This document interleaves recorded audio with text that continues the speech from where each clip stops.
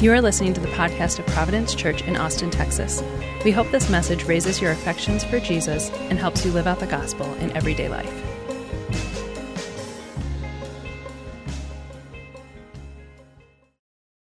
This week, on Tuesday, I had breakfast downtown. I had breakfast at Joe's down on 2nd Street. If you haven't been there, it's a wonderful place to have breakfast. And you go in, you order your breakfast at the counter, which I did, and they're going to bring my breakfast out to me, but they handed me my coffee cup, and it was actually just a normal 8-ounce cup of coffee. But for some reason, as I walked away from the counter, it felt like I was drinking coffee from a thimble. You know, I felt like I had to hold it with my index finger and my thumbs because I'm so used to like gigantic Starbucks cups. And I was having breakfast with Graham and Amanda Donaldson, who go to Providence, and I was like, how small is this coffee cup?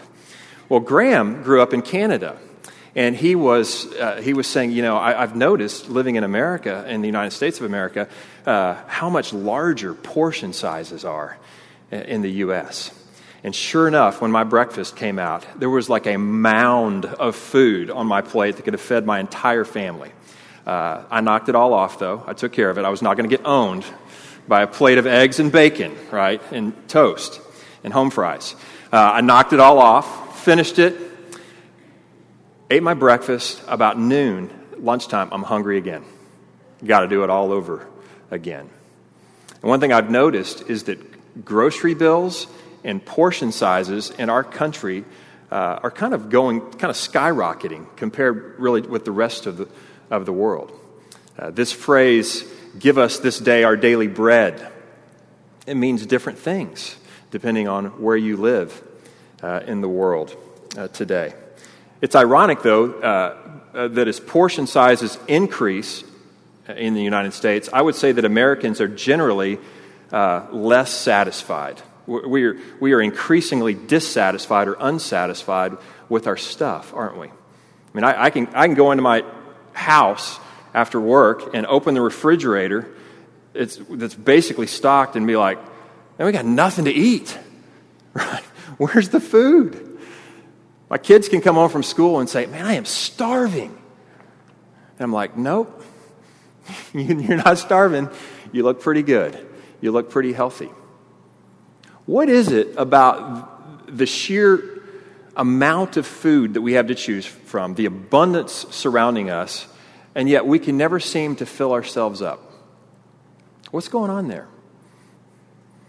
Could it be that our hunger actually points to something beyond an empty stomach in our lives?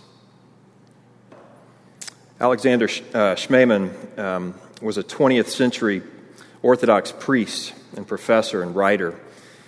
Listen to what he writes about hunger. He says, in the biblical story of creation, like in Genesis 1 and 2, man is presented first of all as a hungry being, and the whole world as his food. Man must eat in order to live. He must take the world into his body and transform it into himself, into flesh and blood. He is indeed that which he eats, and the whole world is presented as one all-embracing banquet table for man. And this image of the banquet remains throughout the whole Bible. It's the image of life at its creation. It's also the image of life at its end and fulfillment when Jesus says that you may eat and may drink at my table in my kingdom. Man is a hungry being, but he's hungry for God. And behind all the hunger of our life is God. It's really good. With that in mind, we come to John chapter 6. I want to tell you what happens at the beginning of this chapter. Lisa did not read this part of the chapter. It's actually one of the most famous scenes in the New Testament. Jesus has gotten increasingly popular. A lot of people gathering around him. And in this particular scene, there's over 5,000 people that have gathered around him to check him out, to hear from him, to see what he has to say. And it's near the Sea of Galilee. And apparently it's about mealtime, lunchtime, dinner time, I'm not sure. And Jesus wants to feed these people. The problem is there's no food around, except there's this one little boy who brought his lunch that day. He's got 5 loaves of bread, barley loaves. He's got 2 fish, and he donates what he's got to the cause. And Jesus takes this little boy's lunch That doesn't sound good. He received this little boy's lunch, and he has all the people sit down, and he gives thanks.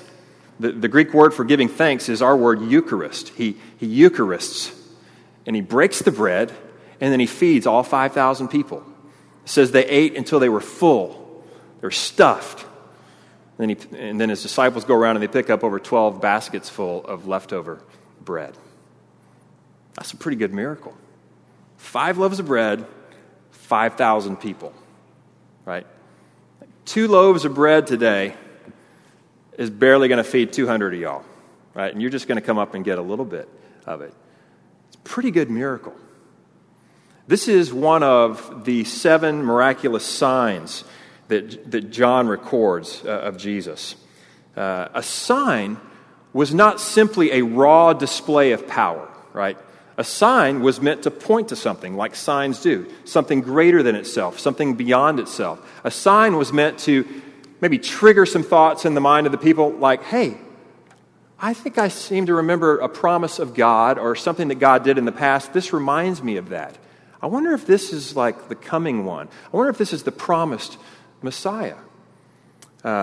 Jesus, whenever he does something like feed the 5,000, he's not just showing off. He's not just doing some cool tricks. He's not a street magician, right? He's not an illusionist trying to do sensational things so he gets more publicity, so that he gets more press. He's never like, watch this, Peter. I'm going to make Andrew's house disappear, right? He never does stuff like that. Every miracle that he does is significant. It's significant. It points to him being the Christ. Now, the next day after this miracle, the people come looking for him. And the reason they come looking for him, it says in verse 26, is because they're hungry again. In fact, Jesus calls them out on that in verse 26. Jesus answered them, "Truly, truly, I say to you, y'all are seeking me not because you saw signs, but because you ate your fill of the loaves." And so what's driving them is their appetite. They treat Jesus like some sort of cosmic vending machine. They treat Jesus like he's some sort of cosmic chef, right? Like, how about another meal, Jesus? That was really good yesterday. Can we do that again? And Jesus then enters into this conversation with them about bread, about hunger, and about life. And he wants them to see beyond the bread sign, beyond the bread miracle, to who he really is and to what he's really offering them. And the big question in their life is, how do I deal with this hunger? It's really the big question in all of our lives. How do I deal with this hunger in my life? This gnawing sense of dissatisfaction. This gnawing sense that there's something more. This gnawing sense that I eat and then 6 hours later, I'm real hungry again. And that's tiresome, that's wearisome. How come I can't seem to be filled up in life? And what Jesus is going to do in this conversation is 2 things. He's going to call the people to faith. And what he calls them to faith in starts to get real controversial. And then he's going to call them to feast. And what he calls them to feast on gets way controversial. And it's the same thing he calls us to do. He calls us to faith. He calls us to feast. Let's look at these 2 things together in John 6. Turn in your Bible to John 6 or flip on your smartphone to John 6. I want you to see where Jesus calls us to faith here. Let's pick up in verse 27. Verse 27. Bread miracles happened. It's the next day. People come looking for him. Jesus is like, y'all are just looking for me because I fed you yesterday. And then in verse 27, he says this: Do not labor, do not work for the food that perishes or spoils, but labor or work for the food that endures or lasts to eternal life, which the Son of Man will give to you. For on him, on the Son of Man, God the Father has set his seal. Jesus is saying, you guys are hungry, but you're going after the wrong food. You're giving yourself to the pursuit of food that doesn't last, that spoils. You got the wrong goals. You need to go after, you need to work for the food that sustains eternal life, and I'll give it to you. And when he says eternal life, they know exactly what he's talking about. When he says the word life, they clue in immediately to what he means. And he doesn't mean biological life. He doesn't mean existence here. Jesus is not saying, hey, I'm going to hook you up to eternal life support, right? And you're going to have brain waves and a heartbeat for eternity. I'm going to give you an eternal food bag that's going to pump food into you intravenously. It's not going to be pretty, but I'm going to keep you going for eternity. You're going to exist. That is not what Jesus means. He's not talking about eternal existence. He's talking about a quality of life. And this word life, we've talked about it already in the book of John. It's this word zoe. It's the Greek word zoe, and it means the highest life imaginable. Life as it's intended to be lived. Life as only God can give it. It's their when he says life, they know what he's talking about. He's talking about their deepest hunger, their deepest longing. And Jesus says, the Son of Man will give that to you. And on this Son of Man, God has set his certified stamp or seal of approval as the only one that can give out that kind of food that leads to eternal life. And you know what? They totally miss that he said that. They totally miss him standing right in front of them. Because the only thing they hear is that word work, that word labor. Wait, you said work not for food that spoils or perishes, but work for food that lasts. What are we talking about? What are the works that God requires? Look at verse 28. Then they said to him, what must we do to be doing the works of God, or the works that God requires? They're not even curious about this mysterious Son of Man who Jesus mentioned, this God-certified Son of Man. They're like, wait, what do we got to do? Because we want that kind of food. What is it that we got to do? And they go immediately to self-effort. There's something deep inside of all of us that wants to earn it. Deep inside of all of us that just wants to meet our own needs, to fill our own hungers, to satisfy ourselves, to say, it's up to me and I got to pull it off.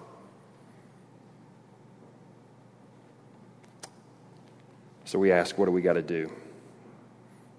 And Jesus answered in verse 29, well, you want to know what the work is?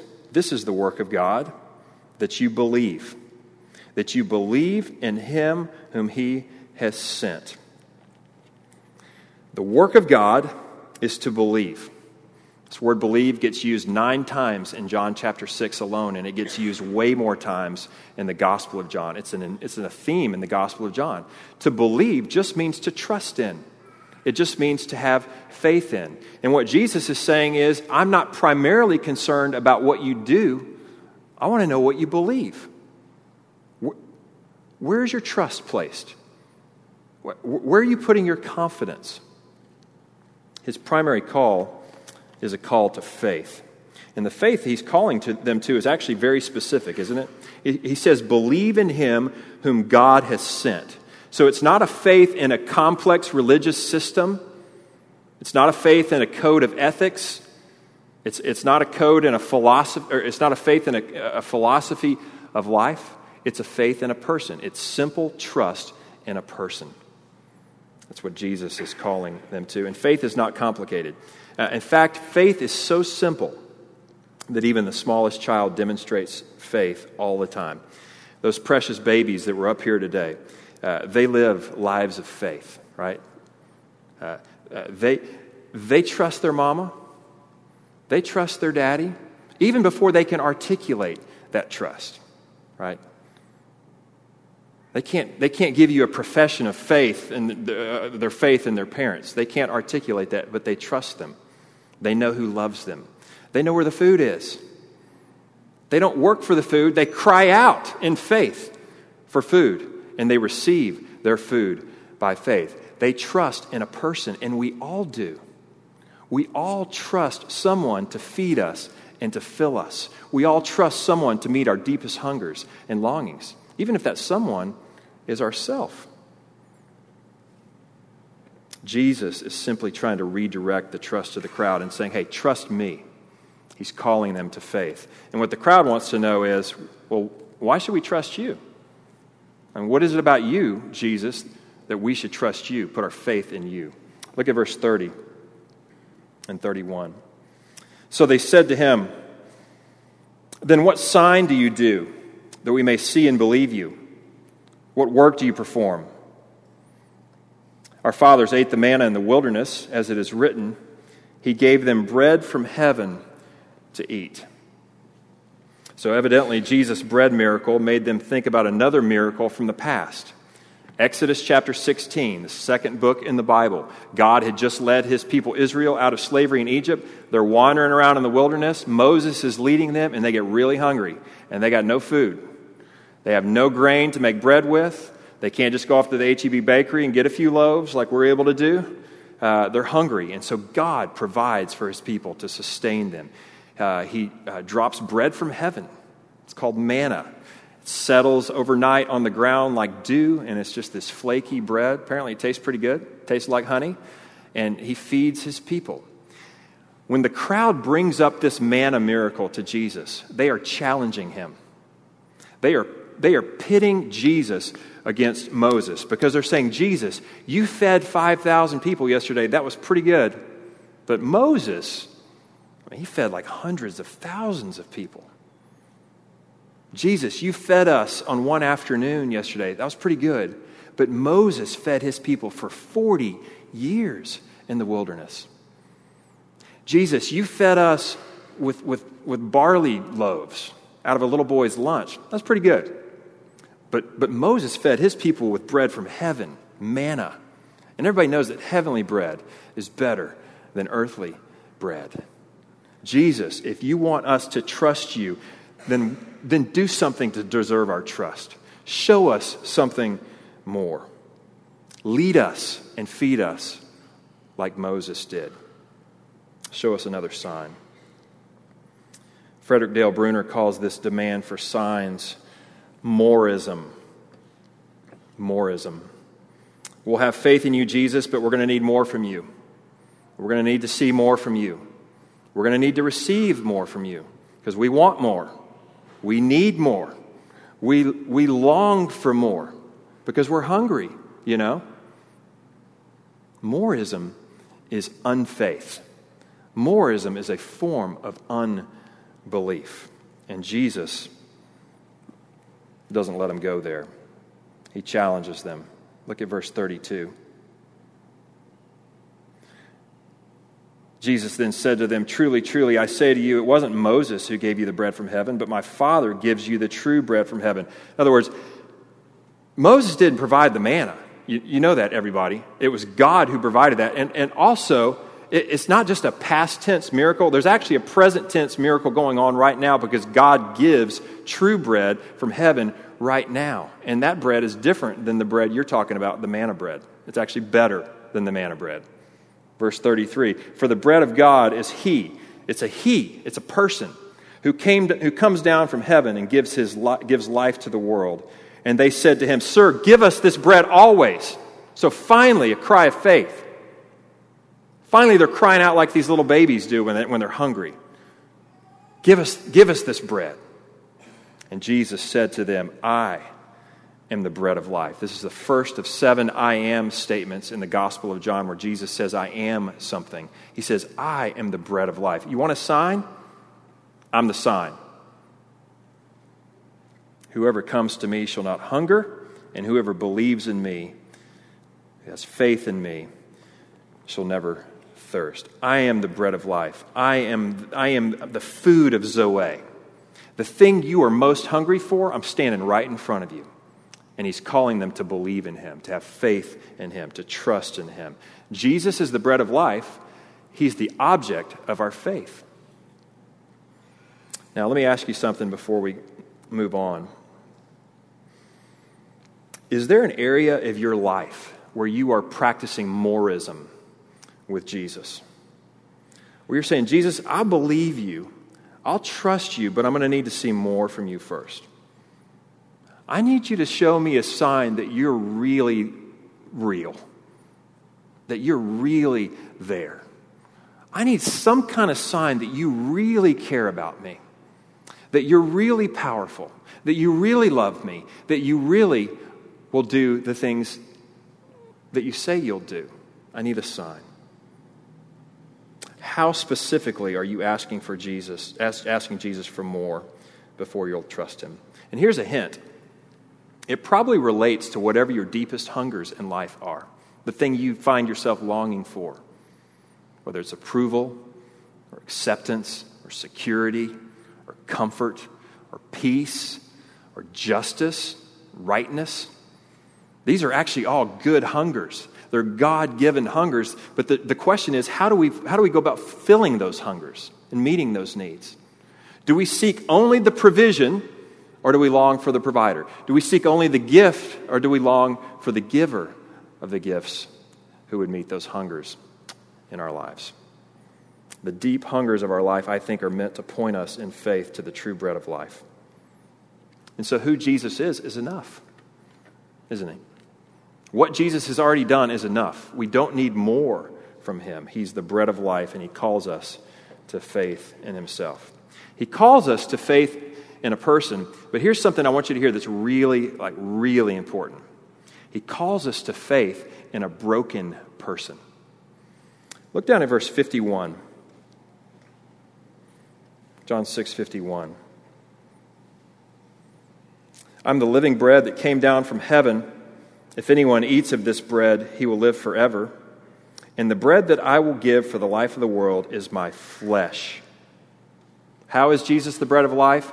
He says, I'll give my flesh for the life of the world. He's talking about his own death. He's talking about the cross. He's saying, your faith must be in my sacrificial death for the life of the world. He will be broken. You see, if Jesus is only a good moral teacher to us, if he's only a flawless moral example to us, he doesn't really help us that much, does he? I mean, if he's only an example to us, look to Jesus and live like that, pretty soon, he just puts me under the pile. I just walk away saying, well, I could never live like that. I could never live that kind of flawless moral life. You see, bread is no good to us unless it is broken, right? I mean, I can look at this loaf of bread right here. It's a nice loaf of bread. Looks good. I could go down and smell it. Smells good. But bread intact does no good in nourishing me. It must be broken, it must be chewed, it must be taken into me to ever do me any good. And so Jesus not only calls us to faith, he calls us to feast on him, to take him into ourselves, that he might become a part of us and nourish us by his grace. Look at verse 52. Jesus calls us to feast. This is where the conversation gets really, really controversial. Because he has said in verse 51, the bread that I'll give for the life of the world is my flesh. And that's offensive to those that are listening to him. They don't know what he's talking about. It's scandalous what he just said. And look at verse 52. The Jews then disputed. They argued among themselves, saying, How? How can this man give us his flesh to eat? And how is the question? How's that work? Jesus, are you talking about cannibalism? We're going to eat you? And that's what they think he's talking about. That's why they're so offended. And Jesus, in this moment, he has the opportunity to kind of soften what he's saying, to sort of tone down the language a bit and say, no. Listen, hey, it's just a metaphor, y'all, right? Just talking about bread. It's just an illustration. I need you to follow me here. It's just, just a bread illustration. Don't get too worked up. That's not what he does at all. He kind of intensifies the language. Look at verse 53. So Jesus said to them, Truly, truly, I say to you, unless you eat the flesh of the Son of Man and drink his blood, you have no life in you. They hear drink his blood, and they're ready to start throwing punches. Because they know that in the law of Moses, even eating blood and meat is forbidden. Drain all the blood out of the meat because blood is the life of the animal. Don't do that. You're talking about drinking your blood? What are you talking about, Jesus?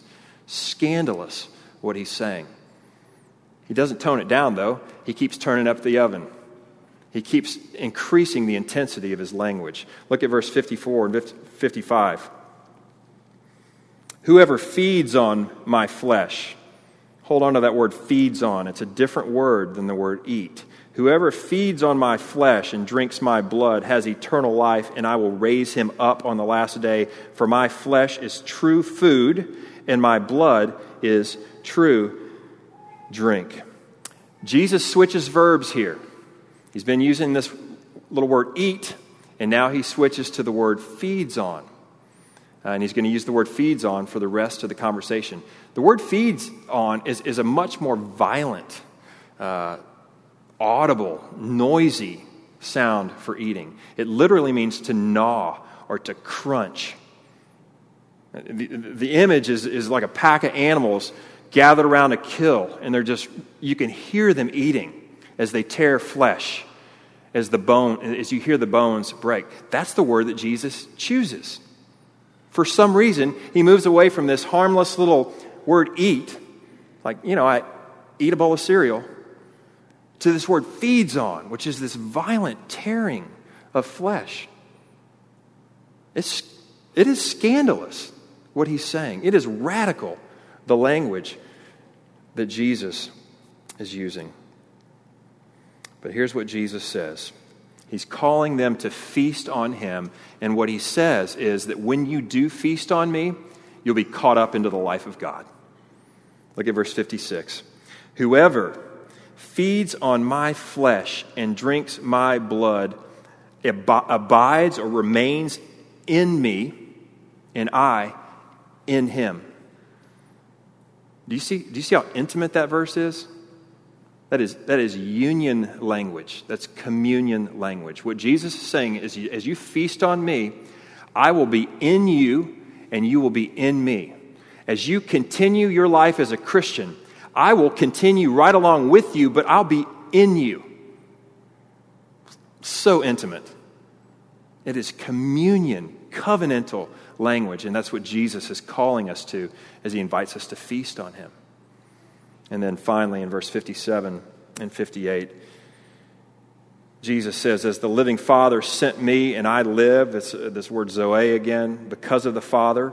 So whoever feeds on me, he also will live because of me. This is the bread that came down from heaven, not like the bread the fathers ate and died. Whoever feeds on this bread will live forever. As we feast on Jesus, we're caught up into zoe, the life that only the triune God has, and we live forever with him. Feast on me, and as you do, you're caught up into the life of God, and you have communion with me. It's awesome. So, in John 6, Jesus calls us to faith in him, and Jesus calls us to feast on him. He's the object of our faith. He is the food of our feast. Now, faith and feasting are actually the same thing. They can't be separated. They go together. And I've used this illustration before at church, but it's kind of like a coin. If this coin represents what it means that Jesus is the bread of life to you, then faith and feasting are just two sides of the same coin. They go together. You cannot separate the two. So on one side of the coin, you can't have faith unless you feast on Jesus. Unless you take him into yourself, unless you join yourself to him. See, you can respect Jesus, you can admire Jesus and say, oh, he's a great teacher and leader, but that is not necessarily faith in Jesus. Faith in Jesus means you invite him into your life, you chew on him, he becomes a part of you, and he begins to nourish you by his grace. You're not just admiring the loaf of bread, you're eating it. That's what it means to have faith in Jesus. Conversely, on the flip side of the coin, you can't feast on Jesus. You can't enjoy him in the feast unless you have faith in him. Meaning, if you want to be nourished by him, if you want your hunger, your deep hungers in life to be satisfied by him, if you want to get life from him, then you must trust him. You must have faith that the Son of Man took on flesh and gave his flesh for the life of the world. Without faith, you get no nourishment from him. Faith and feasting go together. In verse 35, Jesus says, I am the bread of life. Whoever comes to me shall not hunger. That's such a wide invitation. Whoever comes to me shall not hunger. He makes himself accessible to all. So life is this gift to be received, and it's available to everyone through simple faith in Jesus, simple trust in Jesus. You don't have to have all your theological ducks in a row to come to Jesus. Right? You don't have to have all the doctrinal standards figured out to come to Jesus. You don't have to have all your apologetics questions answered to come to Jesus. Jesus says we receive the kingdom of God like a little child. Simple faith, simple trust. I'll give you an example of this. Amos Young wrote a book called Theology and Down Syndrome. And he tells the story of a mentally challenged adult named Judy. I'm not sure she may have had Down syndrome. I'm not sure her story. But this is what Judy said about worshiping Jesus. And I want you to hear how profound and yet how simple Judy's words are. Judy says, I want to eat Jesus bread. I can't wait until I eat Jesus bread and drink Jesus juice. People who love Jesus are the ones who eat Jesus bread. Jesus' skin and meat turned into bread, and Jesus' blood and guts turned into juice. She gets how violent it is, doesn't she? That's Jesus' bread. That's Jesus' juice. And I want to eat it, and I want to drink with all the other Christians at church because I love him so. Because I love him so. That is simple faith in Jesus expressed in joyful feasting on Jesus. My prayer for us as a church, as God's people, is that we would go to Jesus in simple faith, like Judy did. And we would say, Jesus, would you meet our deepest needs, our deepest hunger pangs? We look to you. Let's pray.